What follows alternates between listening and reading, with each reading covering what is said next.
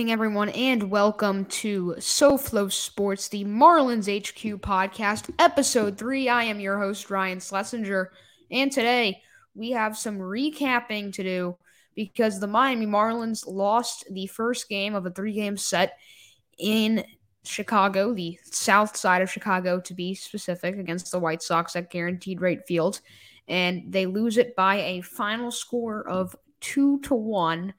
Liam Hendriks gets credit for the win, although Dylan Cease was the starter for the White Sox.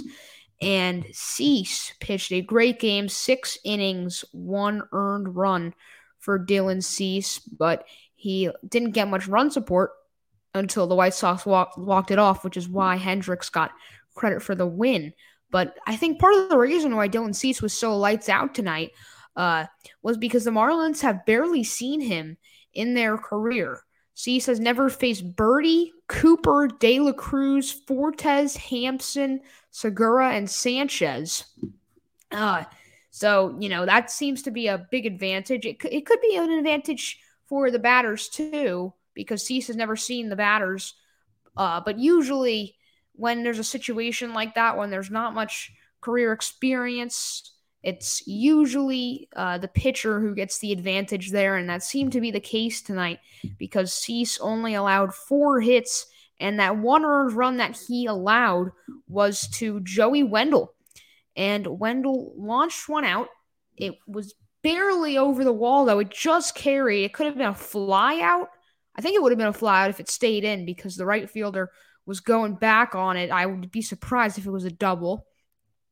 But it just carried over in that short porch over in right field, and it would be a homer in 16 of 30 ballparks, according to StatCast, and that includes Lone Depot Park.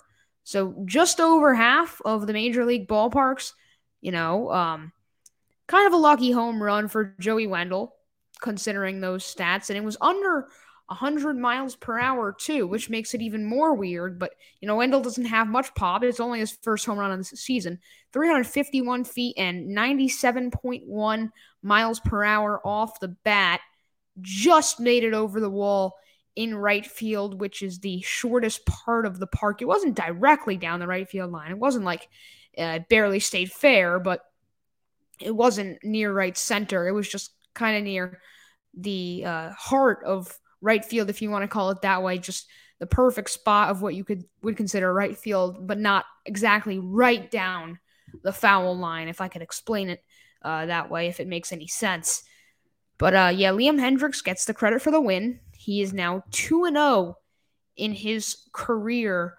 2-0 this season after returning from cancer, Hodgkin's lymphoma. I just wanted to take a moment on this podcast to recognize Liam Hendriks because he is a true hero to fight back from cancer. He worked really hard, so respect to him, and he pitched a perfect inning tonight. Gave up no hits, no walks, no strikeouts though, but just pitched a contact and recorded 3 outs. His ERA now at 5.40, but he hasn't really pitched that much this year, so that's pretty irrelevant. He just came back about a week ago from the injured list after a long-awaited return. But anyways, congrats to him.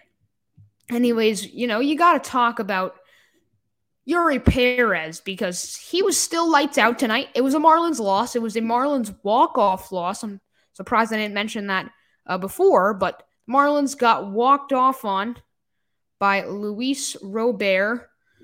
And it was just a ground ball down the third base line. Didn't stay fair by much, but he got it to stay fair. It was smoked. And that walked it off for the Chicago White Sox off Floro after they intentionally walked. Well, Tim Anderson got on as a leadoff single.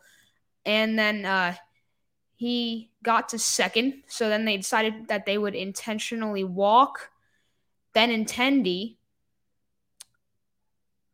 Actually, no. It was Elvis Andrus. Sorry, Elvis Andrus got on with the leadoff single. And then Anderson got on as well.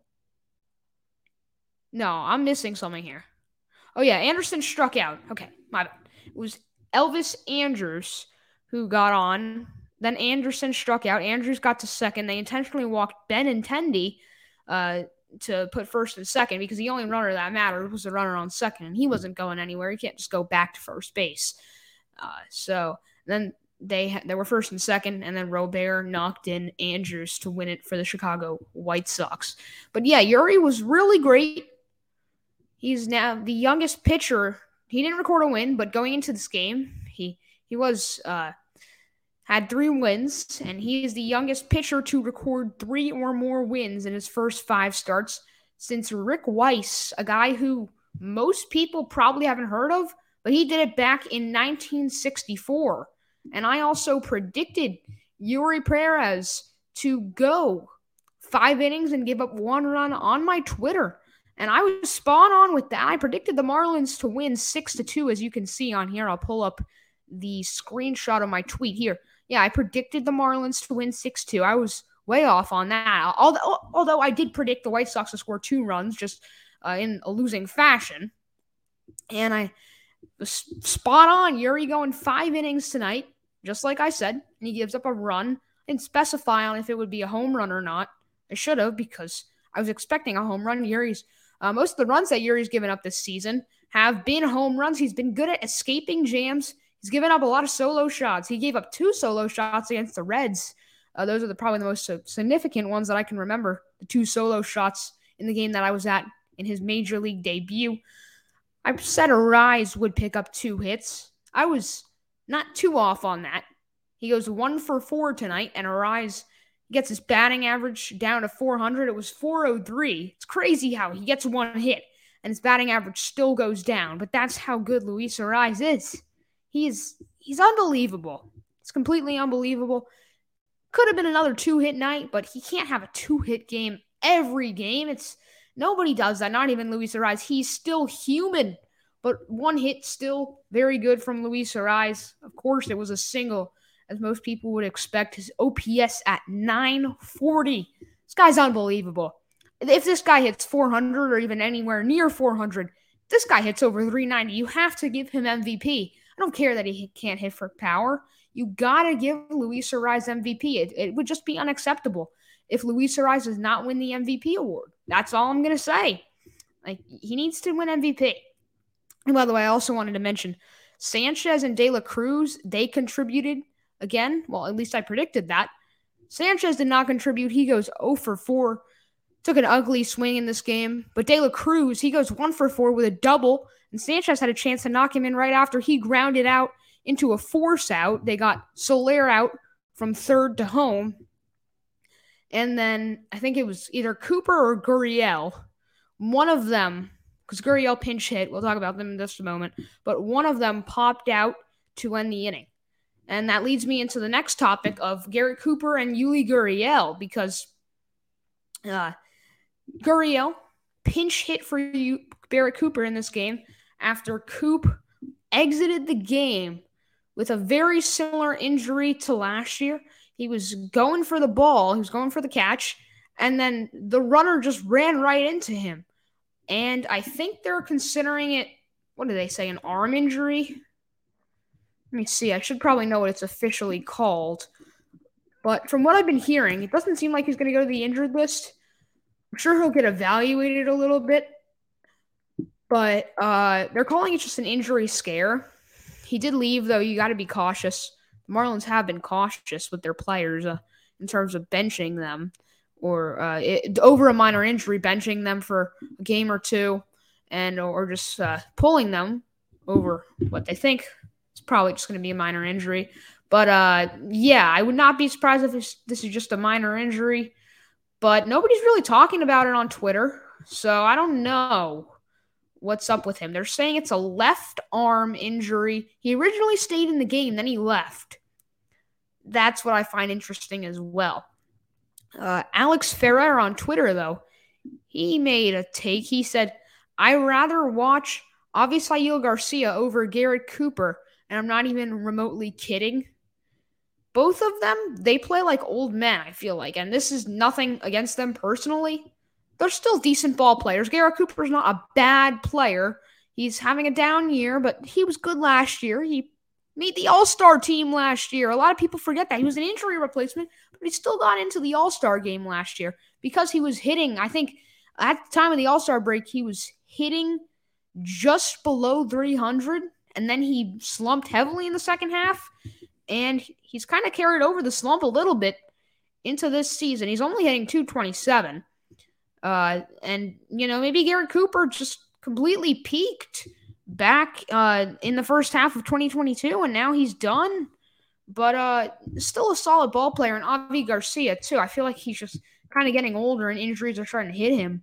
But he's still a solid ball player. Cooper's 32. He's aging. I feel like maybe he just had a shorter prime. His prime was from, say, 28 to 31. And now he's kind of getting close to the end of his career. Maybe a few more years left, but still made a solid career for himself. And pretty much his whole career with the Marlins, which kind of leads me into the question of how long do the Marlins stick with Garrett Cooper? Do they end up dealing him in kind of a smaller trade package during the deadline? Maybe trade him for a decent prospect for a team that needs some first base depth? It could be possible. Not necessarily a high-profile prospect. It probably won't be a pipeline top 5 prospect, but maybe top 15, depending on how good the team's farm system is. But they can at least get a top 30 prospect, maybe 2 lower-end top 30 prospects from a team for Garrett Cooper. But we'll just have to see what the Marlins are going to do and where they're going to go with Garrett Cooper, because Cooper debuted with the Yankees in 2017, and then the Marlins traded Michael King for Garrett Cooper, and Cooper has been with the Marlins since 2018. He's the only guy now who has been on this Marlins team since the old uniforms before they rebranded, other than Sandy Alcantara, who pitched in the Marlins orange uniforms back in 2018. But Garrett Cooper is the only position player. But him and Sandy, I believe, they're the only player now that Pablo's gone. They're both the only players, position player and pitcher. They're the only two who have been with the squad since the orange uniform days, now that Miggy's been traded. But I guess we'll have to see what the Marlins do with Cooper, but his value is definitely going down because he's so injury prone. He had an IL stint, and then he came back off the IL and missed some days due to it was an inner ear infection that was bothering him. And Yasmani Grandal hit a home run today, 3 for 4. Yasmani Grandal is from South Florida. Some people are kind of discussing, it's not too hot, but some people are kind of discussing or thinking about the Marlins maybe trading for Grandal. They wouldn't have to give up a lot. Grandal is 34. He's closer to 35 than he is to when he turned 34. And he's getting older. It's a catcher. He's probably only got 1 or 2 years left as a major league player. Marlins really only need to give up one prospect that's not even that great of a prospect to get Grandal. They don't really need that much.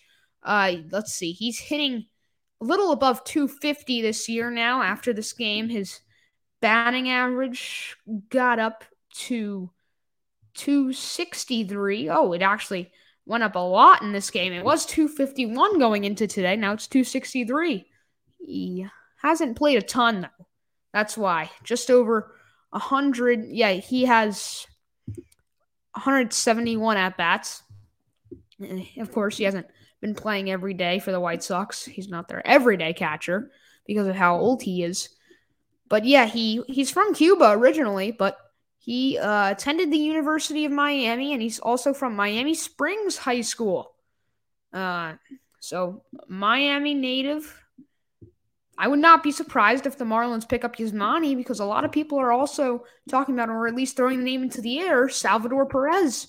But Salvador Perez getting he's so true to the Royals. It's like he's been with their organization since 2009. He debuted with the Major League squad back in 2011. He's been with them for well over a decade now.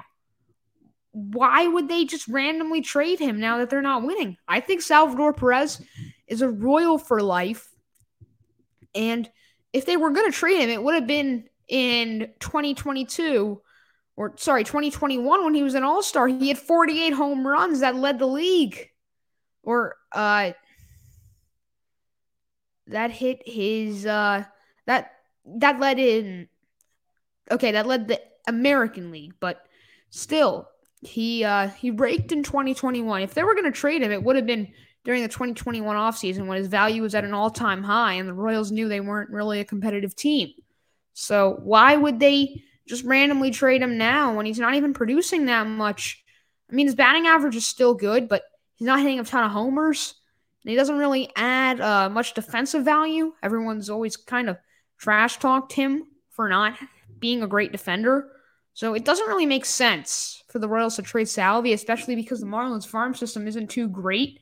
I think it's more realistic, if the Royals are going to trade Salvy, it's more realistic for them to trade him to a team not named the Miami Marlins, because I don't know, I just don't see it as a realistic option for Kim Ng and the Marlins. That's pretty much all I got to talk about in this podcast episode. Thank you for listening. We're going to wrap it up at about the 17-minute mark.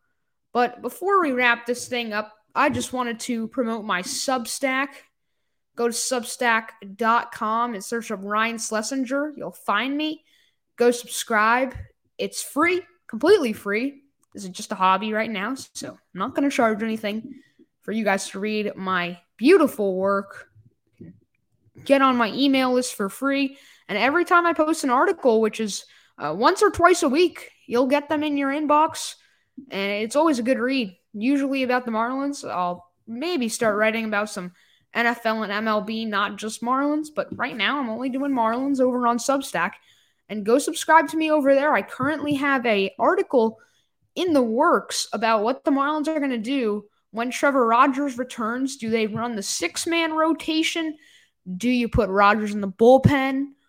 Or do you even option Yuri to the minors? There's a lot of mixed opinions about this situation on the Marlins Twitter community. So you can go see what I think and how I look at all three of those options on my article, which is coming out probably this weekend, Saturday evening or anytime Sunday. That's all I have for you guys today. Hope everyone has a great day, a great night, from whatever time you're watching this, of course. And let's go Marlins, baby. I'll see you guys on episode 4 of the Marlins HQ podcast.